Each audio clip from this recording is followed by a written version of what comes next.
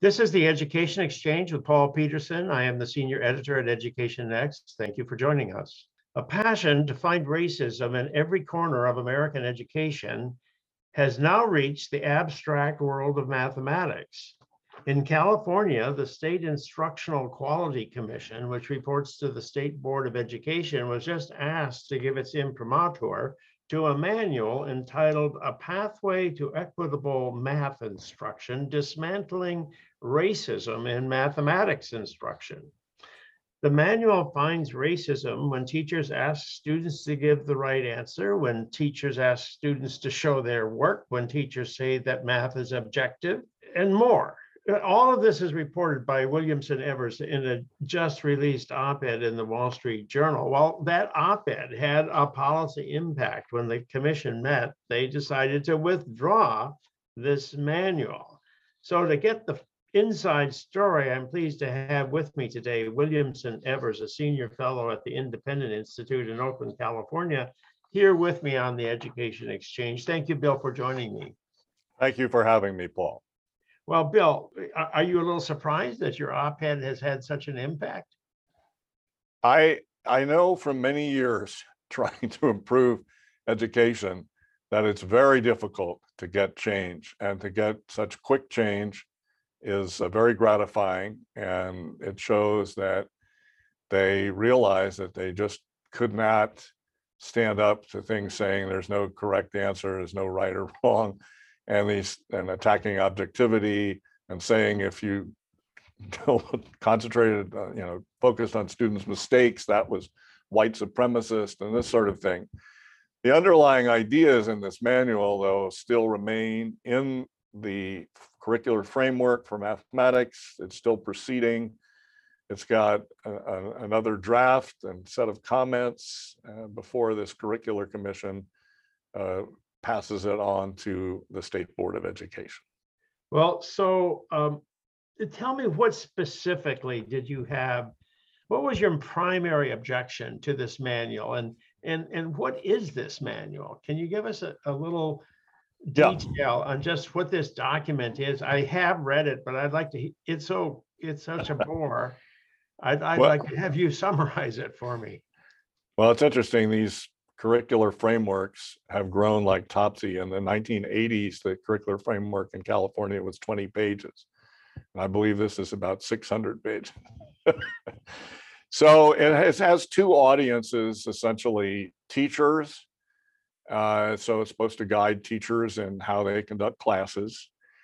And the other audience has to do with teaching materials. So if you're a textbook publisher, teaching materials publisher, which could be electronic delivery of some sort. If you're a textbook adopting group at a school district, if in California's case, we have state adopted textbooks which appear on a list, and most districts choose their textbooks from that list. So this has a lot of influence. It's not like there's some police that go around and check every classroom, but it's very, very influential and very important. Well, so I noticed in this manual that it said something about the Pythagorean theorem was known before Pythagoras was born. And so I thought, well, that's sort of interesting. I wonder who gave the idea to him, or who knew about it, but they didn't tell me anything. They just said students should know that this existed before Pythagoras. So I couldn't get the point of all of that. Well, I don't know if there's any major point. I mean, except perhaps that Egyptians and Babylonians used this earlier, and it was probably independently derived in the different places, or maybe not. This is all an empirical question. I think the point of it is that it wasn't a Greek, right, who is a white, dead European male. It might have been an Asian or North African that was an early applier of the Pythagorean theorem. But I think the most important, is this racist? I don't see why it's theorem. Is that a racist thing to be told it's the Pythagorean theorem? I think it must be white supremacists. The point is that's the nickname for it. We don't have the name of the ancient Babylonian or the name of the ancient Egyptian. And so the point here is really that the children should learn the Pythagorean theorem and how it fits into the architectonic discipline of geometry, and not it's the value of the contribution is important because it's right, because it's valuable to mathematics. It's not important because of its cultural origins. And we shouldn't care about it on account of its cultural origins. We should care about it because mathematics is a discipline that we want to know and that we can apply. Well, if you don't learn the theorem itself, you're going to be in trouble when you're a lot of trouble. But now there seems to have been some debate over whether or not calculus should be taught in high school. And how did that all come out in the commission's deliberations? Well, that is still their policy. So you have sort of that divides into two parts. So the first part is they say there's no such thing as talents or gifts in math. There's nobody who is mathematically more able, is naturally better at it. Apparently, we're all MIT and Caltech material. Well, I know my son is a lot smarter in math than I am. I know this is a falsehood. I know what you're saying. I mean, the thing is, we all have come at this with various natural abilities, just like in any other thing. And people should be able to live up to their potential and succeed and put the effort in. And so they want to block that. They want everybody lockstep through 11th grade. They don't want any advanced math classes in middle school or first years of high school. And so that also means that for colleges that have an informal rule kind of that in admissions that you should, if it's available, you should be taking calculus in AB or BC calculus in your senior year, or maybe even earlier if you're advanced enough. Those students are not really going to be able to do that. You're not going to be able to take enough math in that 11th grade that California is going to allow to be an advanced year as well as senior year. You're not going to be able to get up there fast enough. And so this is really unfortunate for the kids, and it's, going to maybe keep them from getting into good colleges. So is this basically saying there's not going to be any differentiation in math instruction in high school in California, that everybody's got to take the same math class? Until 11th grade. That's what it's saying. Well, is that really going to happen? I mean, I can't imagine that happening. I think a lot of it will happen. So we had a different policy beginning in the late 1990s and running for another decade or two. And that was that we wanted everyone to try to get to algebra in 8th grade. And we got 2/3 of the kids to algebra in 8th grade. And on their scores, proficient and above, we had a 6-fold increase with Blacks and a 5-fold with Latinos and low-income students. So we had, that kind of result, academic result in school reform is very, very unusual. And so it was a big success. And then Common Core came in and wiped that out. And so it made it much more common to have algebra in high school, 9th grade. And we essentially lost all those gains of 15 years. And so now they're just officially saying it's evil to not have it as algebra later on. If you do it, you're engaged in some sort of forced march, some sort of unwarranted rush if you're trying to have algebra in 8th grade, which, by the way, Singapore and Taiwan and South Korea and all these high achieving countries, that's very commonplace for them to have that. That is the practice there. So, our kids are going to be competing in a world with kids that have this, they're ahead, they're doing better. They have the material under their belt. So I think this is not just California that we're talking about here. In Boston, they've shut down examinations for schools so that you can no longer have schools that you have to have shown a certain level of accomplishment in order to attend them. And the New York City has done the same thing, and I Right, think it's happening around the country. So, is right. this Exam schools. yeah, exam schools? So, are we seeing a war on intelligence in the United States today? Well, I think we're in some kind of egalitarian frenzy. It used to be that liberals would say, "Can we be equal and excellent too?" That was a subtitle of a famous book, and it was a challenge. But the excellent part seems to be being dropped, and I think it's unfortunate because I think it's people should not be held back. People should be allowed to achieve, and it's better for them and it's better for the whole society. Well, okay, so let me be the devil's advocate here and say, who cares about all of this stuff? Because we do have Silicon Valley, we do have these geniuses who generate incredible amounts of new ideas, and no other country in the world does this. I mean, Singapore and Taiwan and all these other Right. places, they don't have the same kind of entrepreneurial they don't have the other factors that are necessary to create these industries that are driving the US economy. So do we really need this?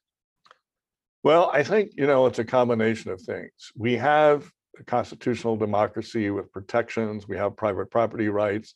These are spaces in which you don't have to have the approval always of a bureaucrat, a politician, a commissar, telling you whether you can advance a new idea, embody it in your business practices or in your writings or in your artistic endeavors or whatever. So we have that kind of space in a way that, say, communist ruled China doesn't have. And that's a huge advantage. But if we could also have people with more knowledge than people have now think what they could do in that social space. And that's if we throw away that side of it and or weaken the political freedoms and economic freedoms that we have, we'll just sink backwards. But we are also recruiting from all over the world, the best That's and the right. brightest people. And if you go to Silicon Valley, you see an awful lot of languages other than English spoken by very competent people who can also speak English. But they are coming to the United States because we seem to have a shortage of the talent that we actually need to move our country forward. I would have to completely agree with you, Paul. I mean, it's sort of an odd thing that companies in Silicon Valley and other businesses around the United States have to recruit all these mathematically talented kids who have also achieved in these foreign countries because American kids are not living up to their potential and are not being given good instruction. And, so they're not equipped to handle the challenges that these companies need them to be facing. But I somehow feel that the worst of the situation is that we don't have the teachers with the background and the knowledge to actually teach this. I mean, even if the curriculum allowed for advanced instruction, do we have the teachers there to teach our math and science courses? We don't pay our math and science teachers any more than we pay any other teacher in the school. So given the fact that otherwise society rewards people with extra money if they have skills in short supply, are schools ever going to be able to educate kids at the level that you're talking about?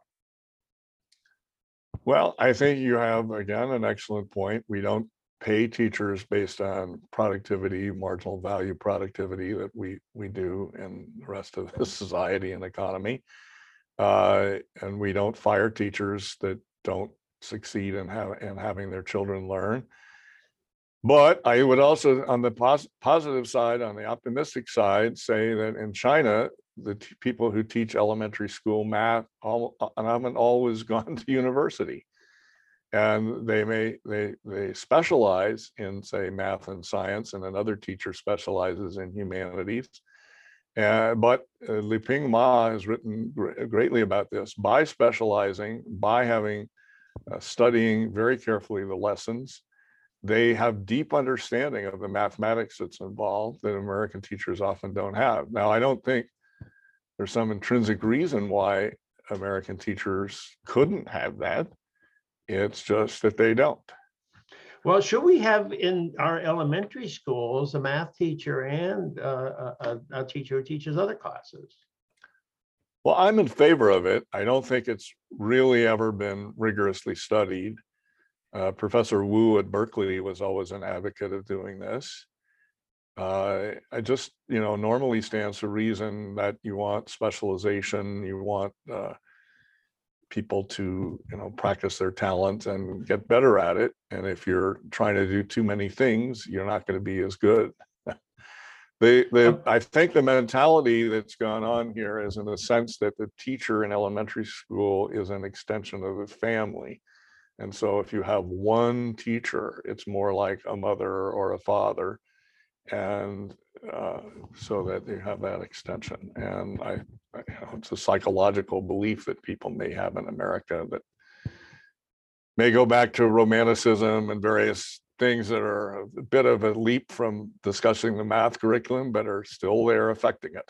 Well, the Germans actually have the same teacher for the same child 3 years in a row. They don't. They think that moving from teacher to teacher is a bad idea for young children, and there's something to be said for that. That actually, my daughter went to German American school in Menlo Park, right near where you are now. She had that exact thing. She got into Yale, so it works for some people. Yeah, if you have a good teacher, and that's right. If you have a good for 3 years, you might learn a lot. Of course, if you have a bad teacher, it's another story. Yes, we know from their education research that a bad teacher is extremely deleterious. So you would not want to have a bad teacher for 3 years. So I'm also curious about the California way of deciding things. Is this instructional commission? How many commissions do you have in California that get involved in doing things that have to do with the schools at the local level? Is California just a unbelievably bureaucratized system? No, I think this and the names have changed, but this has been in place quite a long time in California. So they help pick textbooks that they think they want, they give their approval to, and they sometimes they put out these frameworks that give guidance on what to teach, and maybe sequences that seem to work better, and some teaching practices that have been proven, and so forth. And sometimes if you go back to the instructional, if you go back to the framework of the late 1990s for math, it was extremely good, and it was overseen by Stanford and Berkeley math professors, and it was very, very high quality. So you are not opposed to the way in which California is making these decisions. You're critical of the decisions themselves. Right. How do they appoint people to these boards? Well, they're political appointments, essentially. It may not seem that on the surface, they may seem technical, but they're political. So the state board is appointed by the governor and confirmed by the upper house of the legislature. And then the state board, working with the elected state superintendent, determines all these other lower bodies. The thing we have in California is we have overwhelming one-party government. And we are also in the midst of this passion, enthusiasm, whatever, for egalitarianism, for hypersensitivity about race, and all these various matters come together with this one-party dominance. And things that were all right in the mid-1990s and 2005 or whatever are now way out of kilter. Parents are not liking it, I might add. How do you know? Well, I talk to them, and I monitor Facebook a lot, and I watch the local news and read the local newspapers, and it's clear that they're as upset about this. Well, I know, but most parents don't really know what's going on, do they? Aren't they just trying to survive from day to day and trying to decide whether they can get their kids back to school, period? I think we've found in the history of curriculum changes that parents don't really realize what's going on at the beginning. And it comes to hit them later when homework starts coming in, when assignments that the kid do some project. Of course, having video conferencing for your classes has brought a lot of attention to parents knowing what is really going on in the classroom. Anytime you do something like Common Core math or this social justice math, it starts to show up in the homework. It starts to show up in the questions that the kids are asking the parents, and then they do come to the school board. So you think that actually this issue is now going to force this commission to step back from some of these crazy notions that they put forward? Well, it's hard to know exactly what will happen because they've taken out the most egregious neo-racist material. The things saying that there's no right answer and everybody should be trained to be a social activist. That is in that manual, and they've taken that out. The rest of the manual is pervasively still about social justice and is about holding the kids back, the gifted and talented kids back. Now, if a lot of parents, if a lot of Silicon Valley executives, if a lot of math teachers in colleges and universities say to the governor, say to the State Board of Education, what are you doing not letting our talented kids go forward, learn whatever they are able to, it might be reversed. But it's got a lot of steam behind it right now. It has a lot of steam behind it right now, and it'll be difficult to stop it. Well, all of this is fascinating, and I want to thank you for highlighting this issue and bringing it to public attention, because this is the kind of thing that can happen in the back rooms of our bureaucracies with nobody paying attention. But you've opened a door and a window, and so thank you very much for your contribution, Bill. Thank you for joining me on the Education Exchange. Thank you for having me, Paul. I've been speaking with Williamson Evers, an expert on math education policy and a senior fellow at the Independent Institute. I am Paul Peterson. This is the Education Exchange. Please join me for a new Education Exchange podcast released on the Education X website every Monday at noon Eastern Time.